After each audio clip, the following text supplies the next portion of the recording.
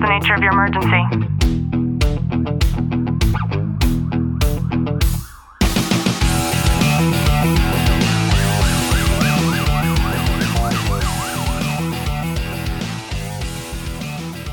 Good morning, police, fire, military, and families, and to everybody listening in on the Tactical Living podcast. I'm your host, Ashley Welton. We also have people over on our YouTube channel, so if you guys aren't subscribed there, then you can go ahead and check us out or watch the replay over there.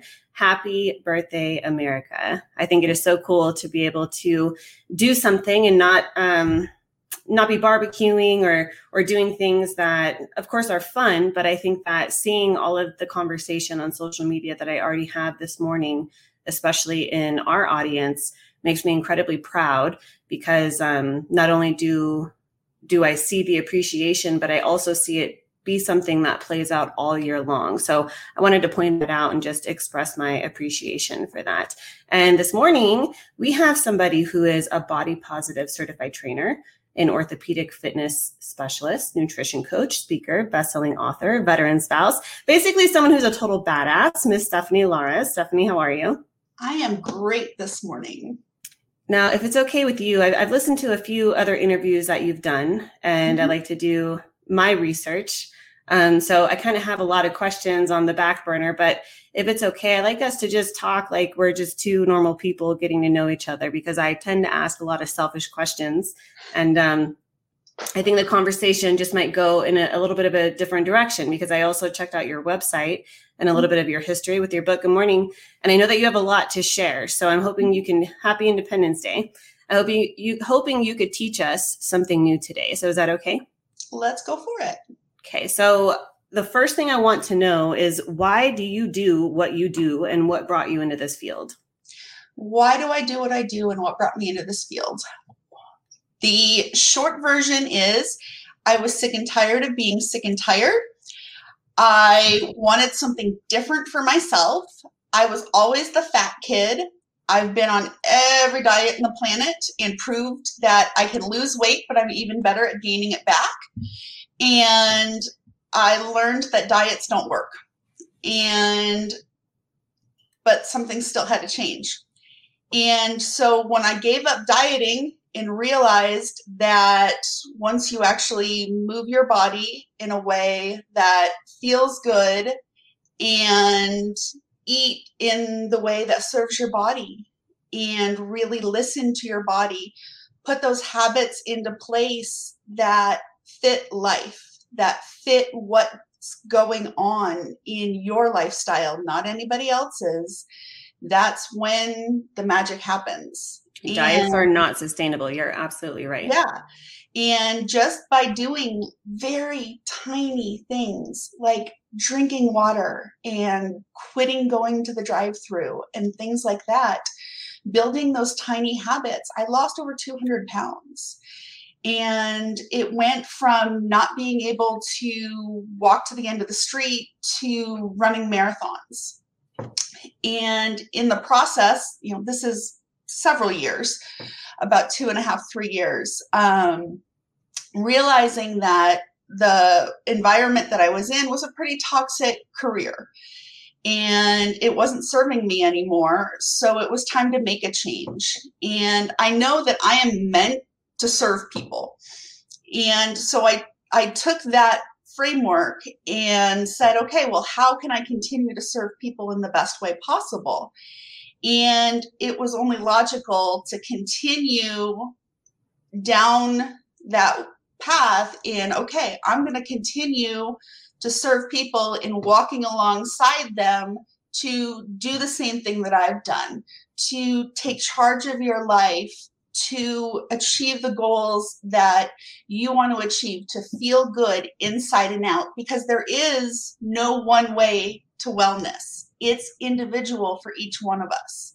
And sometimes we just need that extra set of eyes, that extra bit of encouragement to figure out what that looks like. Yeah, I love that you said that, because typically when I see programs or I see offerings or people who have done the thing, they always try to preach only one specific thing, it seems, or they get caught up in that nuance of like, here's the new powder that you have to buy, and here's my affiliate code. And, that drives me crazy. I have so many questions. I did forget to mention, though, we're giving away, what am I giving away to? Oh, yeah, an America Trump 2024 supporters kit.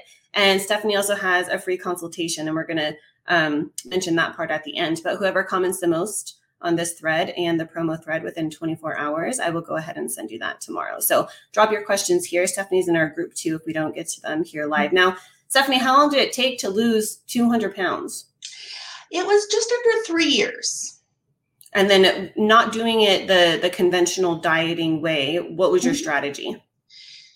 Quite honestly, I really didn't pay a whole lot of attention to let's lose the weight. It was, what are the habits that I'm focusing on? What are the things I'm working on? So it was drinking the water. How am I preparing food? What is the exercise I'm focusing on? Am I getting enough sleep? What am I doing for my mental health? What am I doing for my spiritual health? Because a lot of it was not just looking at that physical piece of the food and the movement, but the rest of it as well, because we can't just look at that physical part to get healthy. I have PTSD. I also have depression and anxiety. And when those things are out of control, no matter what you do with diet and exercise, you are not going to be a full and healthy person.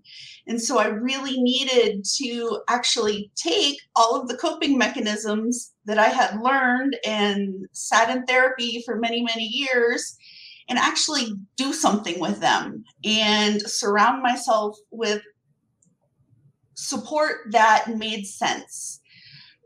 Therapy is great. Love therapy. But what was the support system that was actually going to hold me accountable to use it and to really show up for myself each and every day to be the person that I wanted to be? And what did that look like? Yeah, and I love that you said that, and I appreciate you sharing that with me. And I'm guessing that's Michael Daly saying that. I want that to be mine, Michael, because I think that's a really cool. I might buy one of those for myself. It sounds like you took a lot of the pressure off of yourself, and then like magically everything that you've already learned started to fall into place. Mm-hmm. And I'm wondering how that impacted your mental health to be able to allow yourself to do that.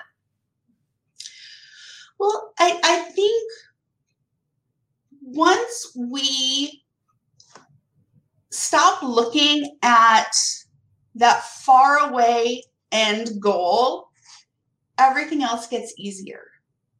Because if I said at the outset, I'm going to lose 200 pounds, that gets very overwhelming. That's a huge thing. But if I wake up in the morning and say, well, all I'm going to do today is drink water, that's really easy. And that's something that feels okay to do. If I wake up in the morning and say, I'm going to check up with this person and they're going to ask me questions about what I'm doing to manage myself, or how have I been working out? Those things are manageable. They don't feel overwhelming. I can pick up the phone. It's not that 10,000 pound brick. And those actions repeated over time snowball. They're huge. Yeah. And I know in another interview, you had mentioned that like sometimes we don't see those changes taking place, but when other people start to take notice and they start commenting on it, that's like, oh, wait a second, like something is happening here. So I thought that was really cool. And you also talk about your experience as an endurance athlete and the stereotypes. So can you share a little bit about that with us? Yeah. I mean, I've lost 200 pounds, but I am still not a small person. And just the very nature of who I am, I will probably never be a small person. Yeah, I still lose weight, but I'm still a large person in a large body. And when I show up at the start line of any race, clearly I do not look like all the other athletes. And, you get the side eye from people. And it's very much that outsider place of, well, who the hell are you? Why, you don't belong here. And most of the time, for a lot of people, that is something like, well, I'm never going to come back. I'm never going to do that again. And that's that thing in me, like, well, screw you. I did the same work you did to show up here. I have every right to be here, same as you. Same start line, same finish line. We're both going to cross it. We may cross it in different ways, but we both did the work. And, for me, it just, I love it. And whatever someone is going to say is not going to deter me from showing up, because I've done the work and I deserve to be there. I wasn't going to comment on this publicly, but a few months ago, here close to where I live, maybe you saw it, Stephanie, where you are. Yeah, those are their issues. That's exactly right. There's this video of a female getting out of her vehicle, and she turns to her car. The baby stroller starts heading straight into traffic. And if you knew how busy that road is, it's terrifying to see that. As soon as she realizes, she turns, and the way that she turned caused her to instantly fall. And my first impression of that was like, she must have just injured herself, because you see her struggling to try to get up to get this baby stroller that's heading straight into traffic. Luckily, there was a transient actually who saw what was going on. And from his focal point, he saw everything that was going on and realized that she couldn't. He like casually walks over, grabs the stroller, saves the baby's life. And everybody proceeds to go to this female. And I saw somebody, we'll call him a health guru. And he used that video as an example, talking about how when we are not in our physical capacity, when we're not in our zone of health, and when we're not working on ourselves, it could literally cost the life of a child, is how he had put it.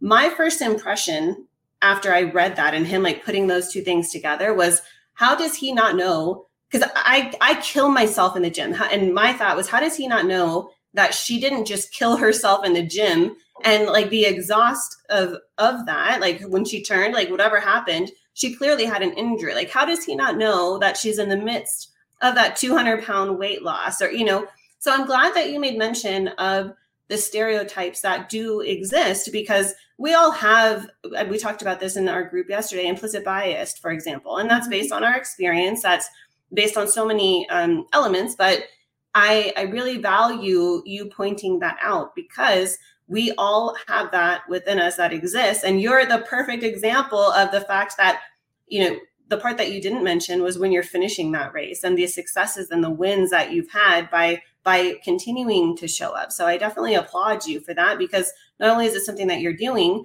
but I know that you have your own program that you've worked on, and you're also sharing this with other people. Mm-hmm. So what are some of the ways that you're doing that with other people? Well, I work with people in a lot of different ways. The people that I work with primarily are those that are getting into fitness, or those that have chronic conditions, chronic illness, injuries, or that bridge between physical therapy and independent exercise, where they just don't feel quite safe exercising on their own yet, because there's a fear that comes with, you've had an injury, and I want to get back to this place where I was before, but I don't want to be in pain again. I don't want to hurt. And I work with a lot of people that have things like arthritis, MS, fibromyalgia, where you're already in pain. And there's a fear when you're already living in pain from whatever it is that you're experiencing, but you want to feel better, and you can, but you just in your mind don't know how to make that physical and mental shift.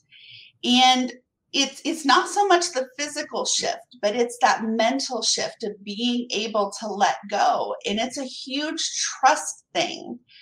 And I think that's one of the most important parts of my work, is not only providing either the physical or the virtual space that feels safe enough for someone to be able to make that shift to start moving their body in a different way, or starting to approach their relationship with food in a different way so that they can feel different. What do you think that mental block is? I know somebody specifically who's a police officer who has developed his own phobia of the gym because he suffers from back pain from, the duty belt and all the fun things. But there was a injury that had taken place in the gym. So now that phobia exists. So how do you help people over that bridge? It comes back to the stereotypes.